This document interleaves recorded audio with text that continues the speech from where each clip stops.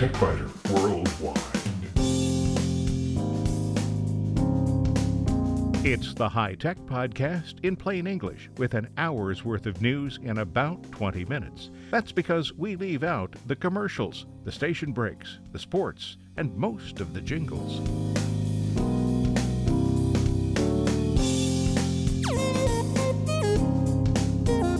Podcast number 587 for the 8th of April, 2018. This week, Videoland's VLC media player is generally considered to be a video player, and the latest version makes it a superb video player by adding support for Blu-ray discs and Google's Chromecast, but it can do a lot more. In short circuits, Adobe's latest updates to the various Photoshop products might cause some users to wonder when it's appropriate to use each of the tools.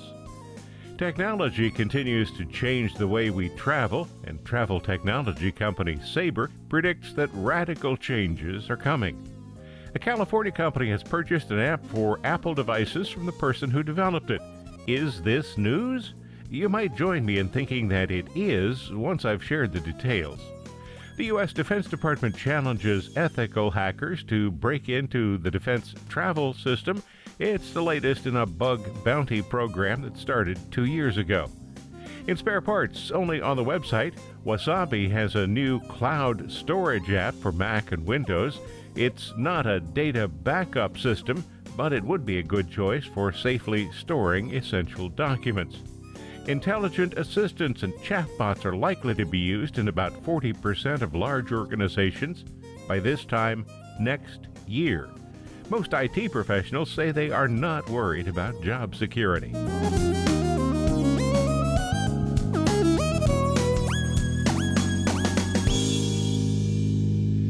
VLC isn't new. It's been around since 1996.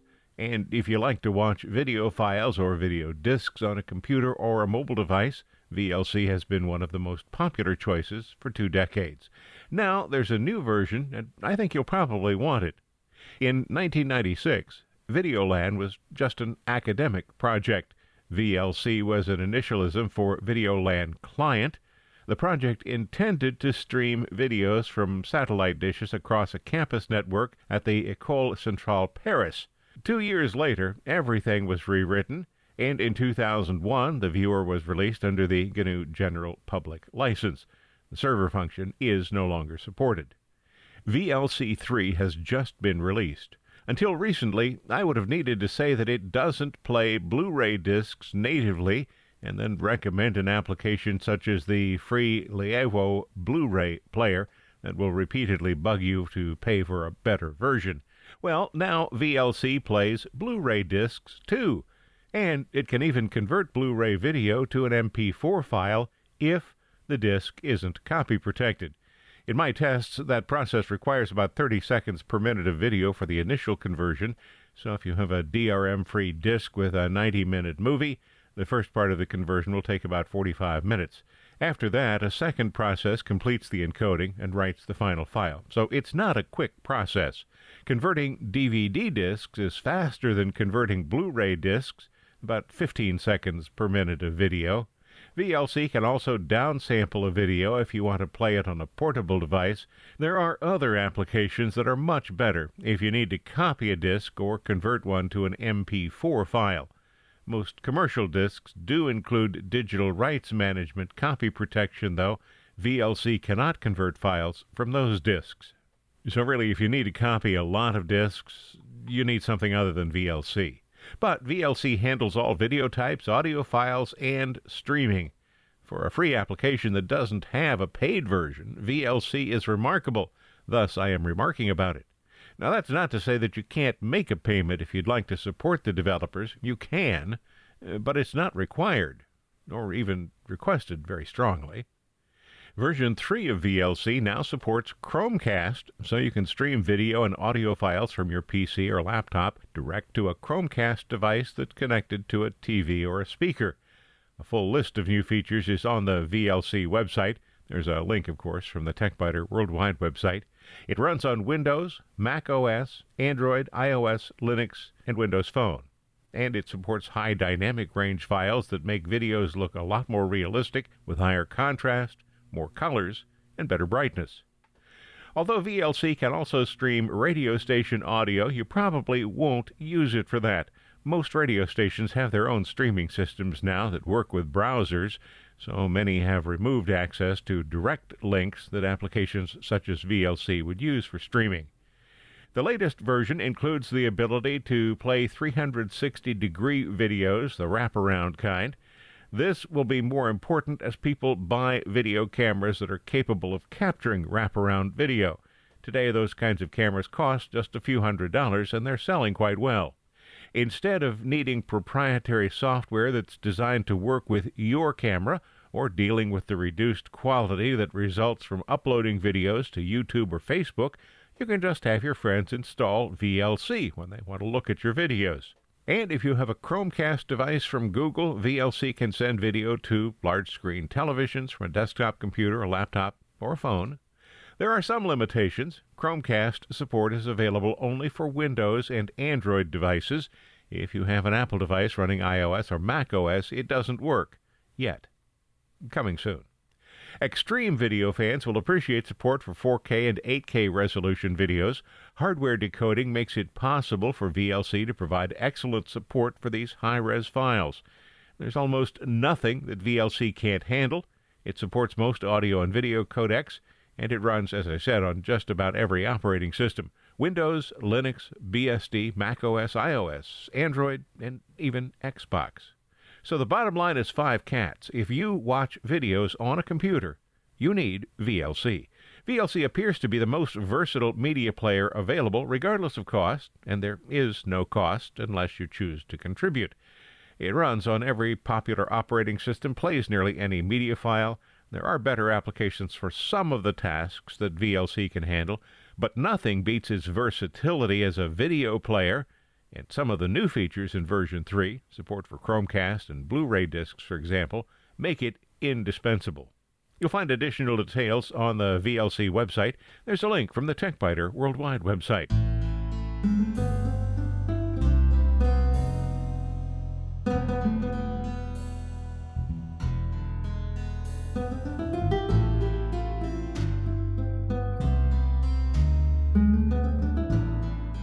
In short circuits, Lightroom CC and Lightroom Classic CC are both diverging and converging. Adobe offers 4 applications with the term Photoshop in the name: Photoshop Lightroom CC, Photoshop Lightroom Classic CC, Photoshop CC, and Photoshop Elements. Elements is a standalone program, but the others are all included in Adobe's Creative Cloud photography plan. One might realistically wonder which application should be used when and for what. The current batch of updates to the applications makes this a good time to work through the differences, except for Photoshop Elements. That application is intended for those who want to do creative things with images, but don't want to deal with all of the controls that the other applications have, so I'm not discussing Photoshop Elements here. But how can 2 applications diverge and converge at the same time? As features are added to the cloud-based Lightroom CC, it has more potential to be used instead of Lightroom Classic CC, so that's the convergence part. Meanwhile, Classic focuses heavily on those who prefer the desktop application, and the cloud-based version enhances the Edit Anywhere functionality. For most users, it's probably not an either-or choice. It's a choice between which application is appropriate for the task at hand. The 3 Photoshop offerings in the photography plan could be described this way. Let's take Lightroom CC first. This one allows users to edit, organize, and store images using any computer or Android or iOS mobile device. Adobe sees this as the future of photography, but the feature set, while still growing, is generally less than the other offerings. Lightroom Classic CC is the desktop-centric workflow organizer, and it's a photo editor that handles adjusting color, exposure, contrast, clarity, vibrance, saturation, lens corrections, perspective control, split toning, and a lot more. Lightroom Classic can be used to make a few limited local changes to an image, too. And then there's the old standby, Photoshop CC. It is the application that's used for heavy-duty editing when layers are needed for image modification or compositing. Pixel-level changes may be thought of as micro-editing. Photography Plan users also have access to Portfolio, which is used to create websites for desktop and mobile devices to display the photographer's work, and Spark. That's an application that creates highly designed emails, single-page websites, and short video stories. I won't be talking about those at all. Adobe Camera Raw is also included. When RAW images are opened in Photoshop, Adobe Camera Raw first processes the file for basic adjustments before opening it in Photoshop. Adobe Camera Raw is also the technology that powers Lightroom and communicates with Lightroom's database. So what's new in the Adobe Creative Cloud Photography program? Well, several things. The Camera Profiles feature from Lightroom Classic and Adobe Camera Raw have been expanded to include many new presets. They are now called just Profiles. And the profiles have been added to Lightroom CC. With 6 new Adobe Raw profiles, there are now more than 40 creative profiles. Camera matching profiles are more accessible, and profiles from third-party developers can now be imported. These new profiles may be of some concern to providers such as AlienScan and All-in-One because the profiles directly compete with offerings from those companies. That said, those who make extensive use of third-party presets probably will continue to value them. In Lightroom Classic CC, the big change is the Dehaze tool, which can be used to remove atmospheric haze and make an image clearer, has been moved from the Effects panel way down near the bottom of the tool stack, all the way up to the Basic panel at the top of the stack. Obviously, users wanted that to be more accessible. For Lightroom CC, this time around, support has been added for network-attached storage devices and the ability to filter images by sync status. The iOS version has a new geometry tab, grain options, left-handed editing mode for iPad, and enhanced control over Lightroom CC web shares. The Android version now has a details tab with sharpening and noise reduction, grain options, and improved control over Lightroom CC web shares. Adobe's goal is to make both the Android and iOS versions essentially identical, but during development, one typically gets a little bit ahead of the other, so you see some seesawing back and forth. And for those who subscribe to the full Adobe Creative Cloud series of applications, there are numerous changes to the other programs in the collection. Dimension CC users will now be able to edit images in Photoshop. Internal editing functions have been improved, and some performance enhancements have been added. Adobe Experience Design, the XD application, allows users to password protect prototypes, and XD's ability to open Photoshop and Sketch files has been improved. And Creative Cloud for Video has a new feature for editing virtual reality sequences, and it is now integrated with Adobe Stock.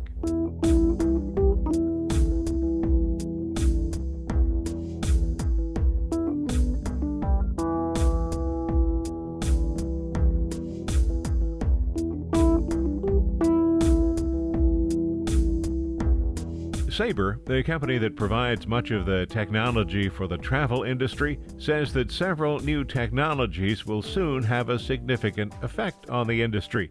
These include automation, authenticity, and blockchain. And a report by the company explains what they will mean to travelers. This week I finished reading a book that was written in 1999. In 1999, if you're going somewhere in a car, you need to stop and buy a map. Your cell phone will be used only for phone calls, and if you get very far from your home area, you're going to pay roaming charges. You are not observed by security cameras on every corner, and you can walk up to an airline ticket counter and pay cash for a one-way fare without arousing suspicion. I remember those days. They're gone, and more changes are on tap.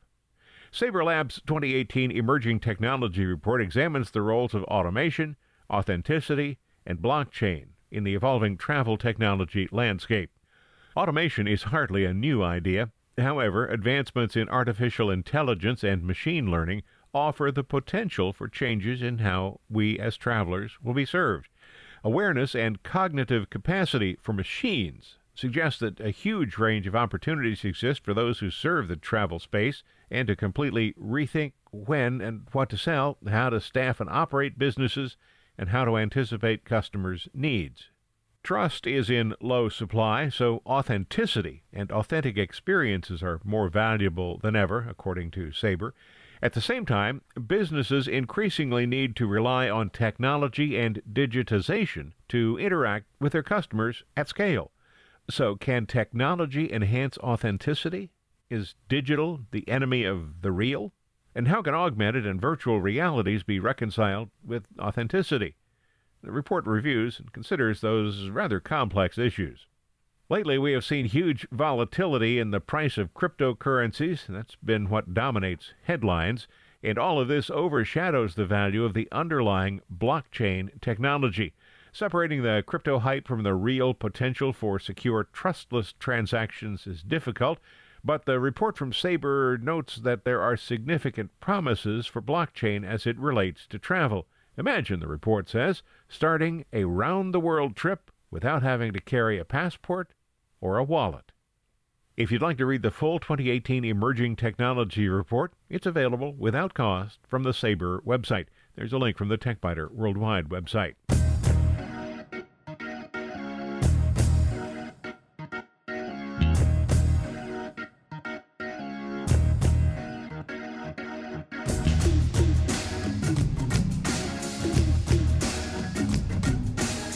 Lots of people develop applications for Android and iOS mobile devices.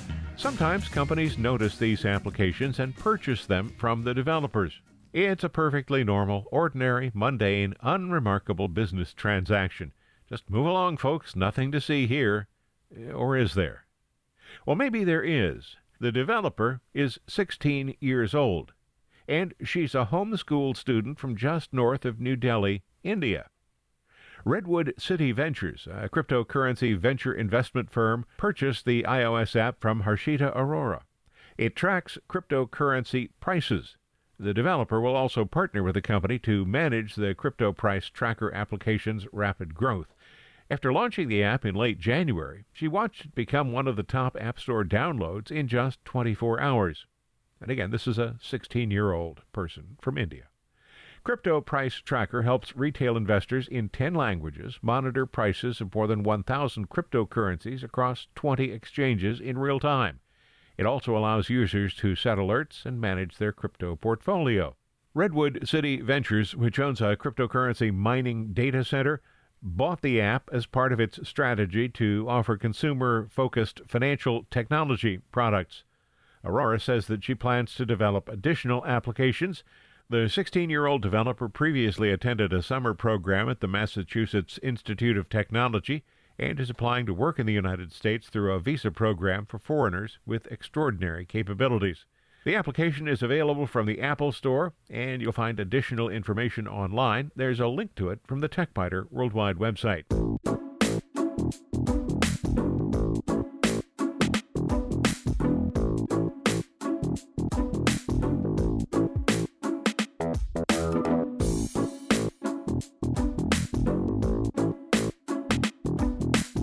Seems to be a lot of travel-related information this week. The U.S. Department of Defense would like you to break into the Defense Travel System. That system has been added to the department's bug bounty system that's intended to identify security flaws. The DTS manages travel itineraries, booking, and reimbursements for the Defense Department employees, and the bounty program is operated in conjunction with HackerOne. To be eligible to participate in the Bug Bounty Challenge, individuals must be U.S. taxpayers or be either a citizen of or eligible to work in the United Kingdom, Canada, Australia, or New Zealand. U.S. government active military members and contractor personnel are also eligible to participate. They, however, are not eligible for financial rewards. This session is nearing an end, but you can enroll on the HackerOne website and check in there for future events. There's a link to the HackerOne website from the TechBiter Worldwide website. The Hack the Pentagon program began in 2016. Since then, more than 3,000 vulnerabilities have been resolved in various government systems. The first Hack the Air Force Bug Bounty Challenge resulted in 207 valid reports. Hackers earned more than $130,000 for their contributions. The second Hack the Air Force found another 106 valid vulnerabilities and resulted in payments of nearly $104,000. The Hack the Army in December 2016 identified 118 valid vulnerabilities. The payout there, $100,000. If nothing else, this program is absolute proof that software will always contain bugs and vulnerabilities, regardless of how cautious the developers are. The project lead at Defense Manpower Data Center, Jack Messer, says the department has benefited from working with ethical hackers to secure vital systems. The diverse perspectives they bring to the table, he said, help to secure these critical systems. Well, Spare Parts has no critical systems, but maybe some interesting articles. They're only on the website. This week you'll find Wasabi with a new cloud storage app for Mac and Windows. It's not a data backup system, but it could be a good choice for safely storing essential documents. And intelligent assistants and chatbots are likely to be used in about 40% of large organizations by this time next year. Most IT professionals are not worried about job security.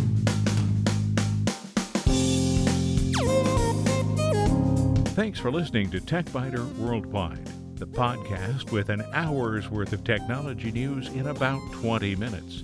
I'm Bill Blinn. Be sure to check out the website, www.techbiter.com. And if you like, send me an email from there. See you next week.